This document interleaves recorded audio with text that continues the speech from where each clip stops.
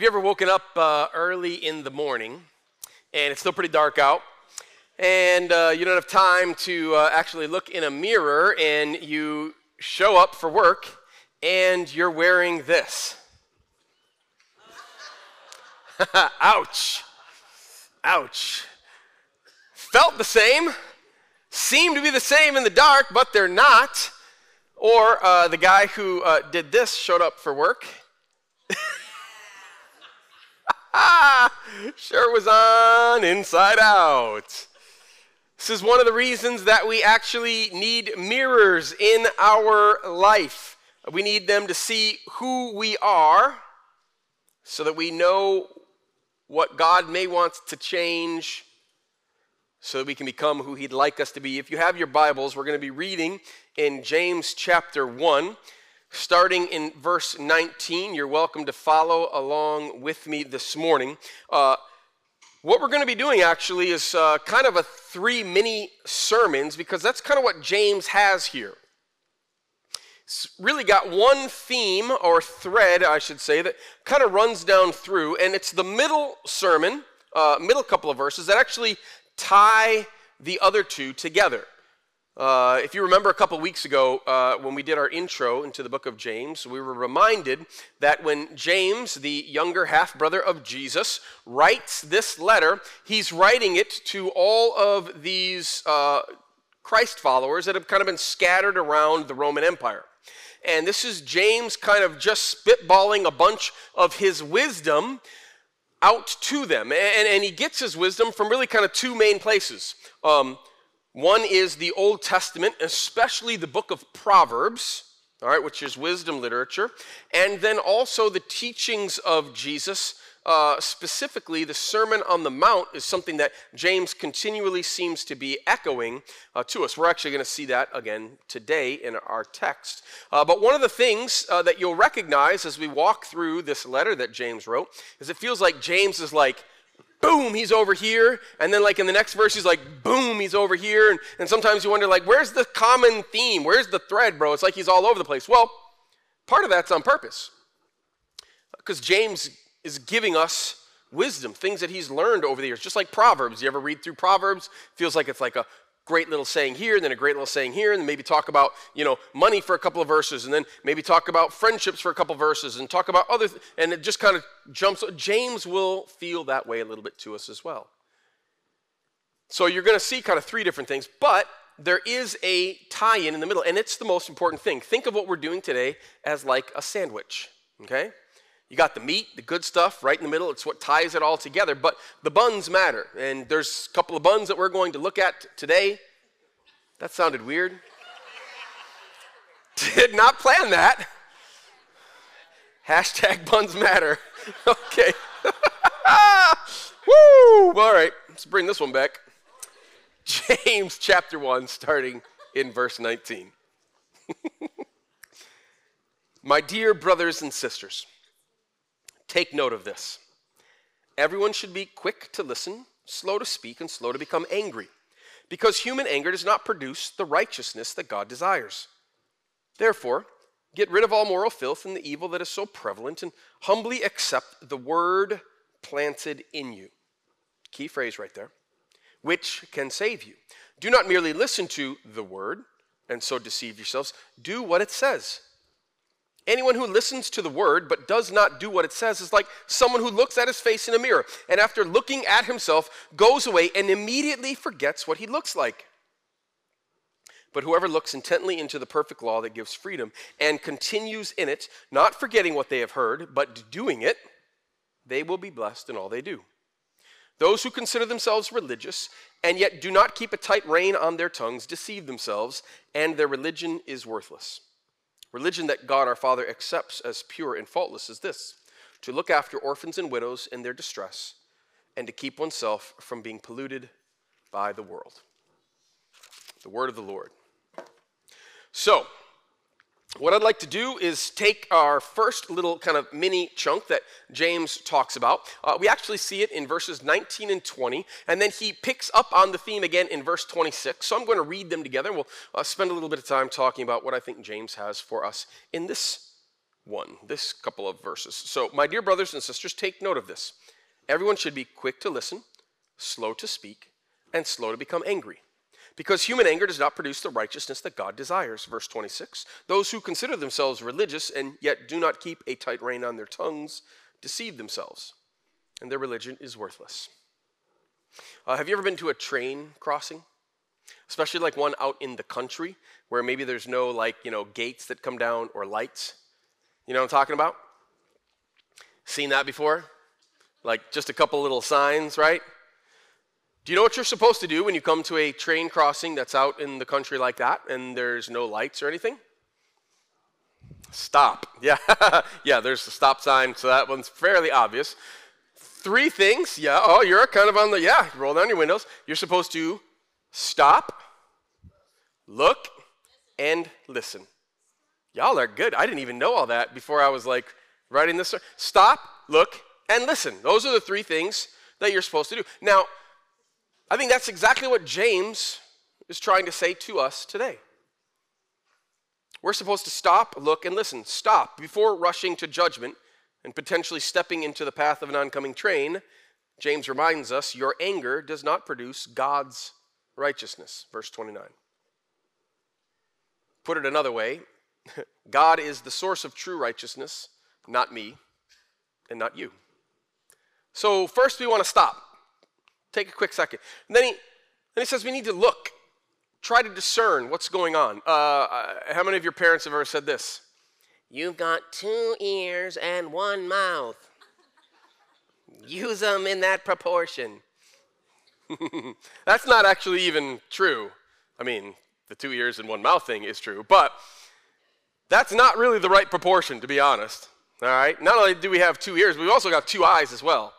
It's not just the things that we hear, it's also paying attention to body language, right? Because a lot of communication is actually not coming from what's being said, but how it's being said and what's going on.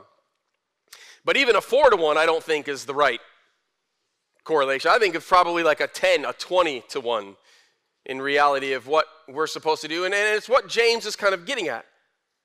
Be quick to listen, slow to speak, slow to become angry. We stop, we look, and we listen. My wife and I, we see a marriage counselor. We have this last year been super helpful for us. Mario has been teaching us a way to interact with each other, communication technique that he calls heart talk and work talk. Okay?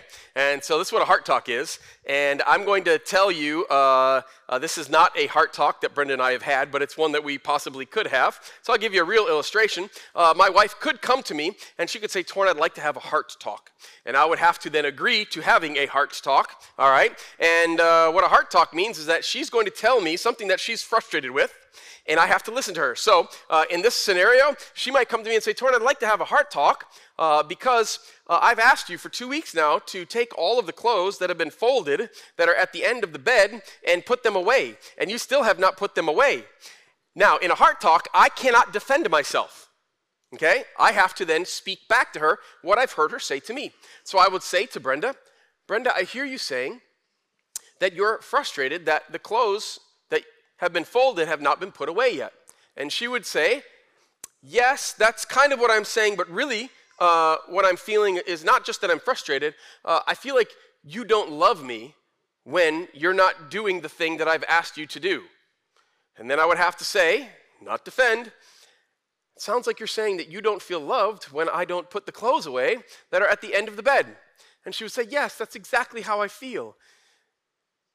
And then I would say, okay, can I have a heart talk now? And she would then have to agree. And then I would say, honey, I've been doing all the work outside because it's starting to get cold and I'm trying to get everything ready. And so you're right, I haven't done that stuff, but it's because I've been doing this out here. And she would say, Torn, I hear you saying that you've been working really hard outside and haven't gotten to the clothes yet. And I would say, yes, that's exactly what I'm saying. And then we would have work talk. And she would say, all right, work talk. And I would say, all right, you're right. I'm sorry that you haven't felt loved because I have not paid attention to the clothes that you've asked me to put away.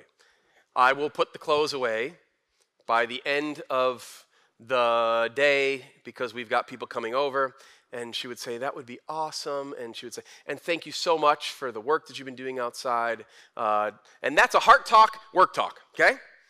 The whole point of a heart talk, which has been something that Brendan and I, to be honest, at least for me, I'm not good at this. I'm definitely still working on it, is learning how to listen to someone else without trying to come up with an answer or defend yourself. It's listening to understand rather than listening to respond. I find myself way too often listening to respond. Do you? Stop, look, and listen. Do you know what position in football fumbles the most? Some of you are like, I don't even care about football. Well, that's all right, that's fine. My boys at GV knocked off Ferris State yesterday. Sorry, I had to throw that one in there. I kind of thought that it was probably maybe a wide receiver or maybe somebody on kickoff team or running backs that fumbled more than any other position, but it's not. It's the quarterback. Quarterback fumbles. In fact, NFL players, the top 30 players with the most fumbles in the history of the NFL are all quarterbacks. You have to get to number 31 before you get a running back. Do you know why? Because quarterbacks have the ball a lot. James, in James chapter 3, verse 1, actually says, not many of us should desire to become teachers, because teachers talk a lot. Well, this teacher had to eat some humble pie this past Monday, because at our leadership team meeting with our elders, we were having a discussion. And as the discussion was happening, I started feeling myself get defensive. And as I got defensive, I said some things that changed the course of the conversation. I didn't blow up and scream or shout or anything like that, but I said a statement or two with some heat. Do you know what I'm saying? Powered up. And instantly, after the not very well thought through words left my mouth, I saw the impact and tried to apologize, but the damage had been done. It changed kind of the course of the evening. And I got to live with that. Even with an apology. And I don't think it's anything that we're not going to get over, anything like that, but I had to preach this message this week. On the tongue. After just blowing it. I don't know about you,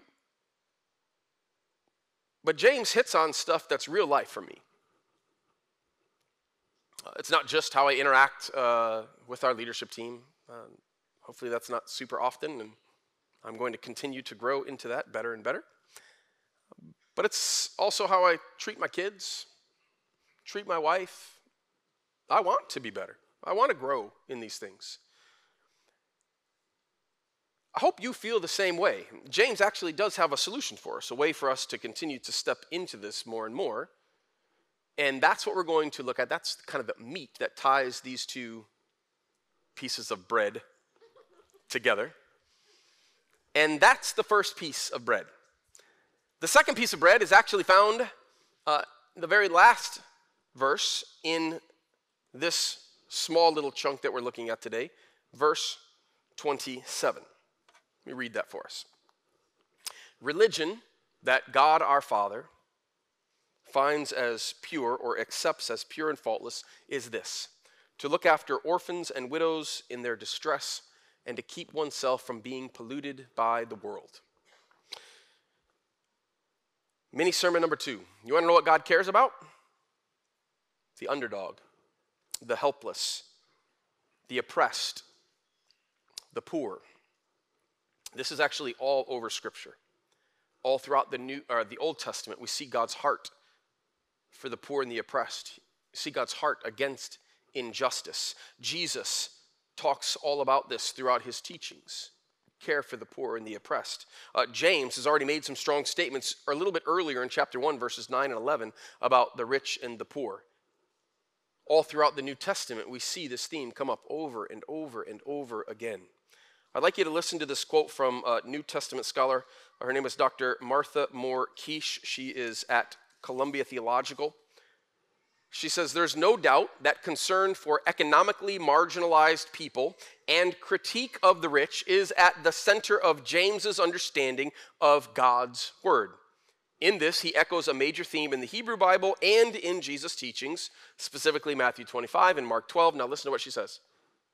Scholars note that in referring to widows and orphans, James is highlighting the systemic social oppression of these disadvantaged groups. The call to care for such classes of people, then, is not simply urging members of the community to send charitable gifts to individuals. Important, though, that is.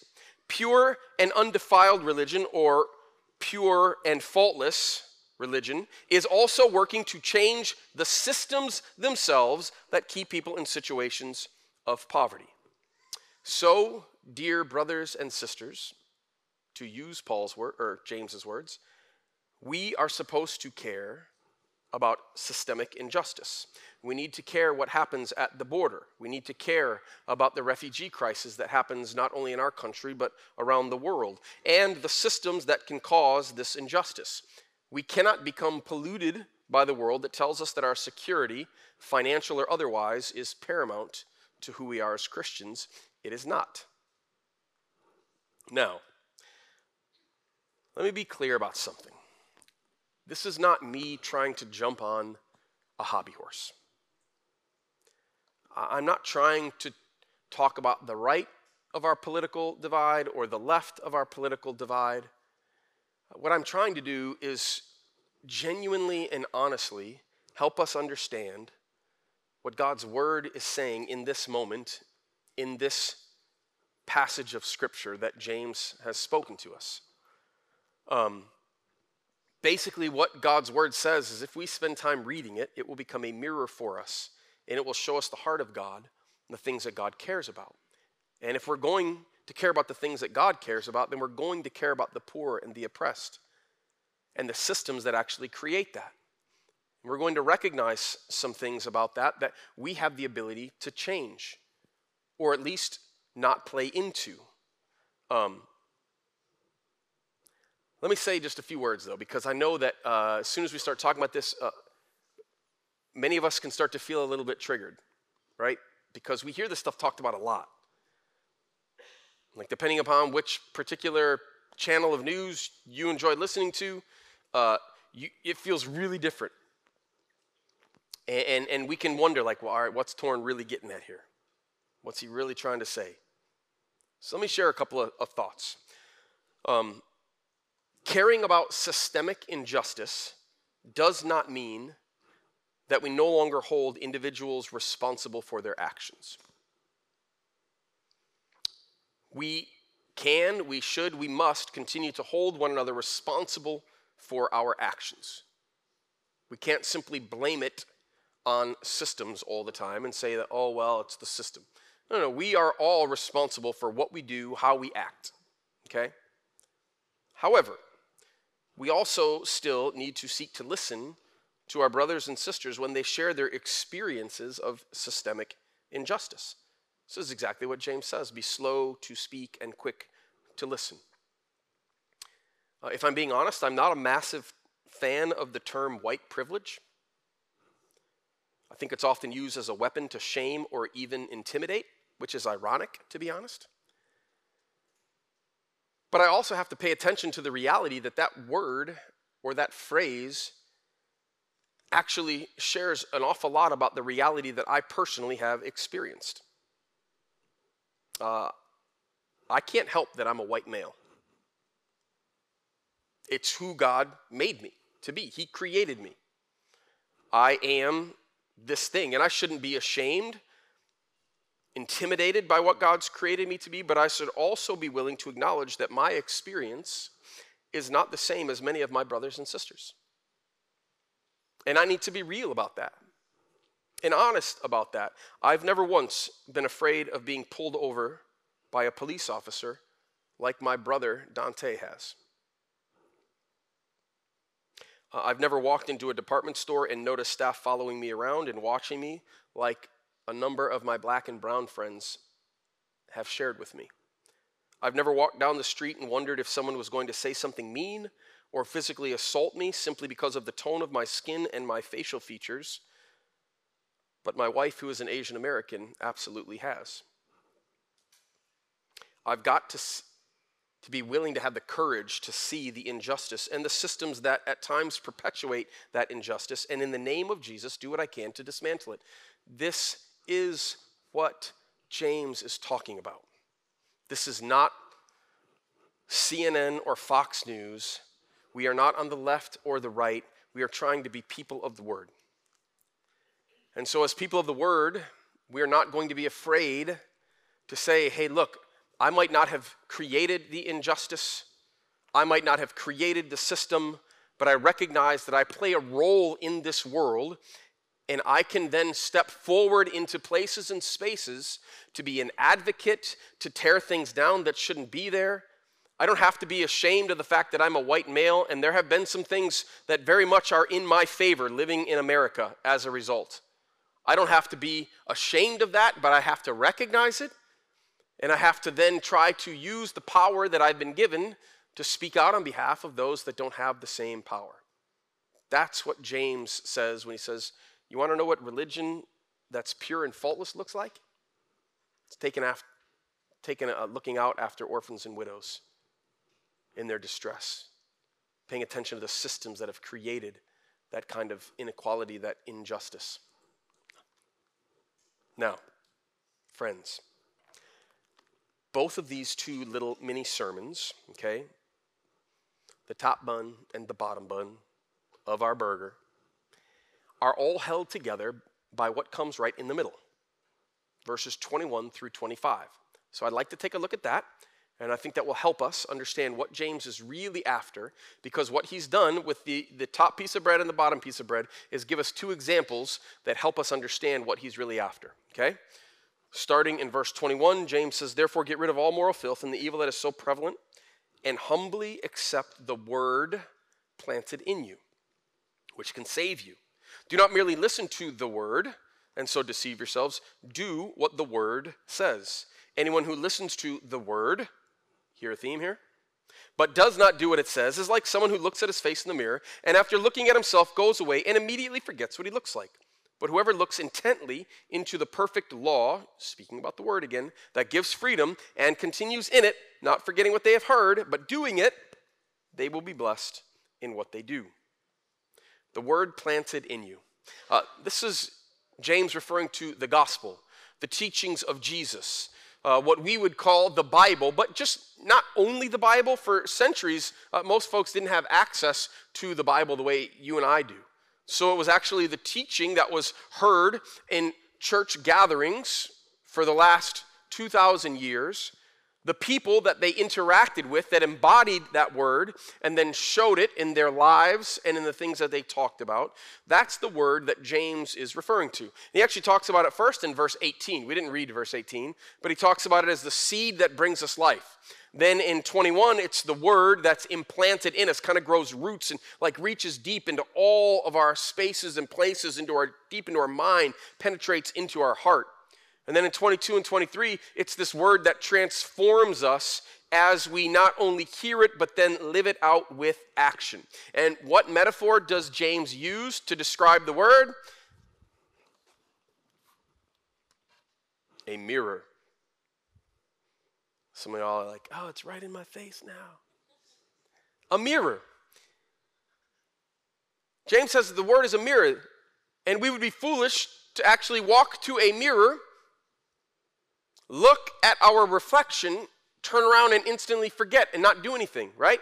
Can you imagine if every single one of us woke up today and we all walked to the mirror, took a quick look, right? You still got that morning breath, hair's doing this, stuff on your face, you don't even know what it's from.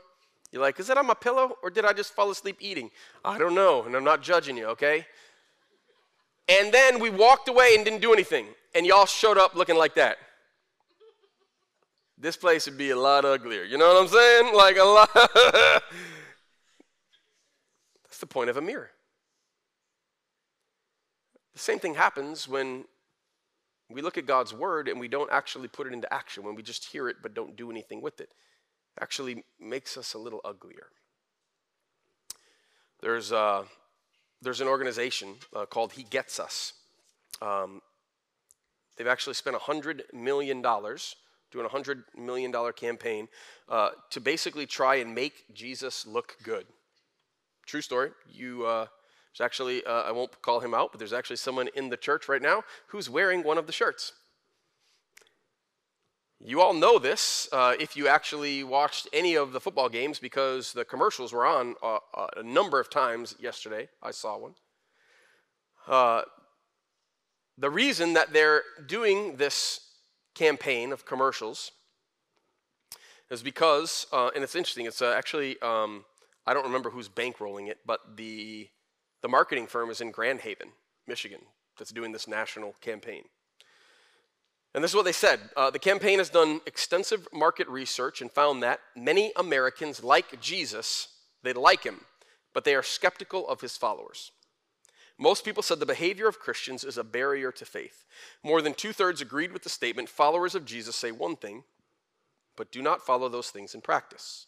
Most people also agreed that Christians care only about stopping abortions rather than caring for moms and their children. The movement hopes to bridge the gap between the story of Jesus and the public perception of his followers. I love that somebody's throwing $100 million to try to make the commercials are awesome. They're great. They help us kind of maybe see Jesus in a new way. But if we really want to make a difference in how we're perceived, then we've got to be people of the mirror. People who are willing to go to God's word and let it reflect who we currently are, to see who we could be, should be, the very thing that our deepest desires in our hearts actually long for. Maybe not what our strongest desires are, but this does show us our deepest desires. And when we open up God's word, it becomes a mirror where we can see who we are and who God is and what he desires for us. And what James has done this morning is he's given us basically two different examples, paying attention to our mouths, that it matters how we speak and talk to others, how well we listen to them, not just to respond, but to understand. And he's also talked about the kind of religion that God desires from us, that we would care about the poor and the oppressed, pay attention to the systems that create it, and be people of change and innovation, people who are willing to wade into the deep waters, the dark waters, the dirty waters, and say, you know what? I am going to be here along with you. That's religion that God our Father finds us pure and faultless. When we don't give in to everything that the world tells us is actually going to bring us peace and joy, but rather open up the word to find out what is truly going to bring us life. When we are people who not just know it, but live it, that's when the world is going to see what Jesus is really like. And I don't know about you, but I've got a long way to go. I'm not there yet, but I'm better than I used to be. Jesus isn't giving up on me, and he's not giving up on you. And I don't know what kind of failure, difficulty, way that you've blown it this past week. I don't know how you're going to blow it this coming week, but I know you will. And when you do, what we're both going to do is get back up off the ground and dust ourselves off, and we're going to go back to the mirror. And the mirror is going to help us recognize who we are, what God wants of us, but this mirror is also a mirror of grace and love. It's not a mirror of shame. When we come to the mirror, we find that we are deeply and intimately loved by God. And he's not calling us into a new place because it's for our pain or trauma, but because it's for our benefit, for life, real life. So, my friends, I'm going to ask you to do the mirror challenge with me this week. Here's the mirror challenge. For every 1 minute that you look in a mirror this week, I'm going to ask you to read James for a corresponding minute. Here's what's wild, all right? There are some folks that have a fear of mirrors, all right? It's a legit phobia. Isoptrophobia. Boom, there it is, friends. A real thing, all right? We will not be people who fear the mirror. Instead, we will be people who go to the mirror. So every time that you look in a mirror, all right, so if you're in middle school, it probably means that like you're going to be reading a lot of James this week, all right? I get you, middle schoolers. I'm with you. Look, this hair doesn't happen on accident, you know what I'm saying? For every minute that you look in a mirror, or look at yourself in a reflection as you're walking past department stores or downtown where all of the windows seem to be mirrored and you walk by and you're like, I want you to spend a minute reading James. That's the challenge. And as we allow ourselves to sit in front of the mirror of God's word, God will continually transform us as we listen and do. Father God, let us be people who don't just hear your word, but put it into practice. Father God, it is our desire to be people of the mirror who look and do, who see and do, who hear and do. God, let us not divorce those two things. Being a follower of yours is not simply allowing information to seep into our heads, but allowing it to transform our hearts so that it affects everything that we do. How we talk, how we listen, how we love the poor and oppressed, how we pay attention to the things of this world that are trying to grab our attention. Let us be people of the mirror to see and do. Help us in Jesus' name we pray.